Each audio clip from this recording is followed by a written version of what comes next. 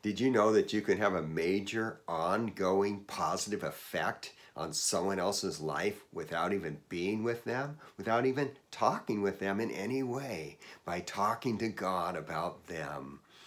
Raymond Edman was a missionary, a young one in Ecuador. He came stumbling out of the jungle extremely sick. His doctor said, "You will not make it till morning." His wife took her wedding dress and dyed it black in preparation for the funeral. Back home, in the meantime, a man named Dr. Joseph Evans interrupted a prayer meeting and said, "I feel strongly that we must pray for Raymond Edman." They prayed fervently for him, and then he declared, "Praise the Lord, the victory is won." Well, Edmund recovered. His wife's wedding dress did not. And Edmund went on to 40 years of productive ministry, including being president of Wheaton College. When God's people are called by God to pray, powerful things happen. Welcome to Truth Talk with Ed Skipper, published every Monday and Thursday at 6 a.m. Pacific time, where I take the truth of Scripture and apply it to your daily life. I want you to guess from this passage that I'm going to read, this verse, what you think I'm going to tell you is a major mistake we make when it comes to prayer. Colossians 1:3. Since the day we heard about you, we have not stopped praying for you.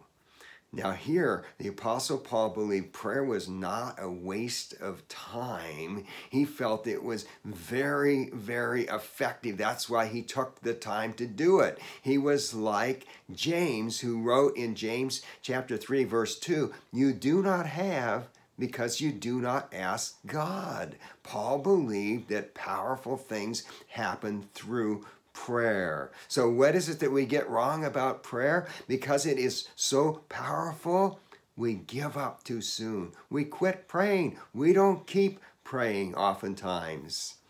Now, in a congregation that I pastored, I had a woman who was married to a non-believing husband ask me this question: is it lack of faith to pray for something and to keep praying for it?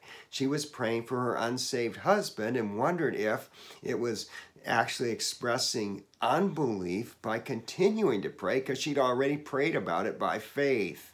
Well, the scripture is very clear about this. We are to persevere in prayer and keep on praying. Now, why do we stop praying? It may be that we feel like it's not working. It feels like a waste of time. We're not seeing results. Or it may be that we get distracted and move on to other things, and we get tired of praying about the same thing. None of that happened to the Apostle Paul. And the challenge for us is to persevere in prayer. So how about you?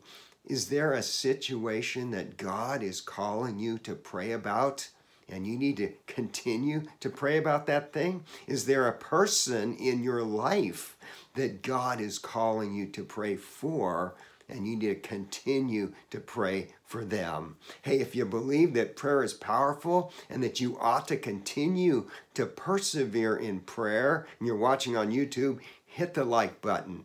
I got lots of resources on prayer, including episode number 35, Pray in the Spirit. I'll include the link in the description below.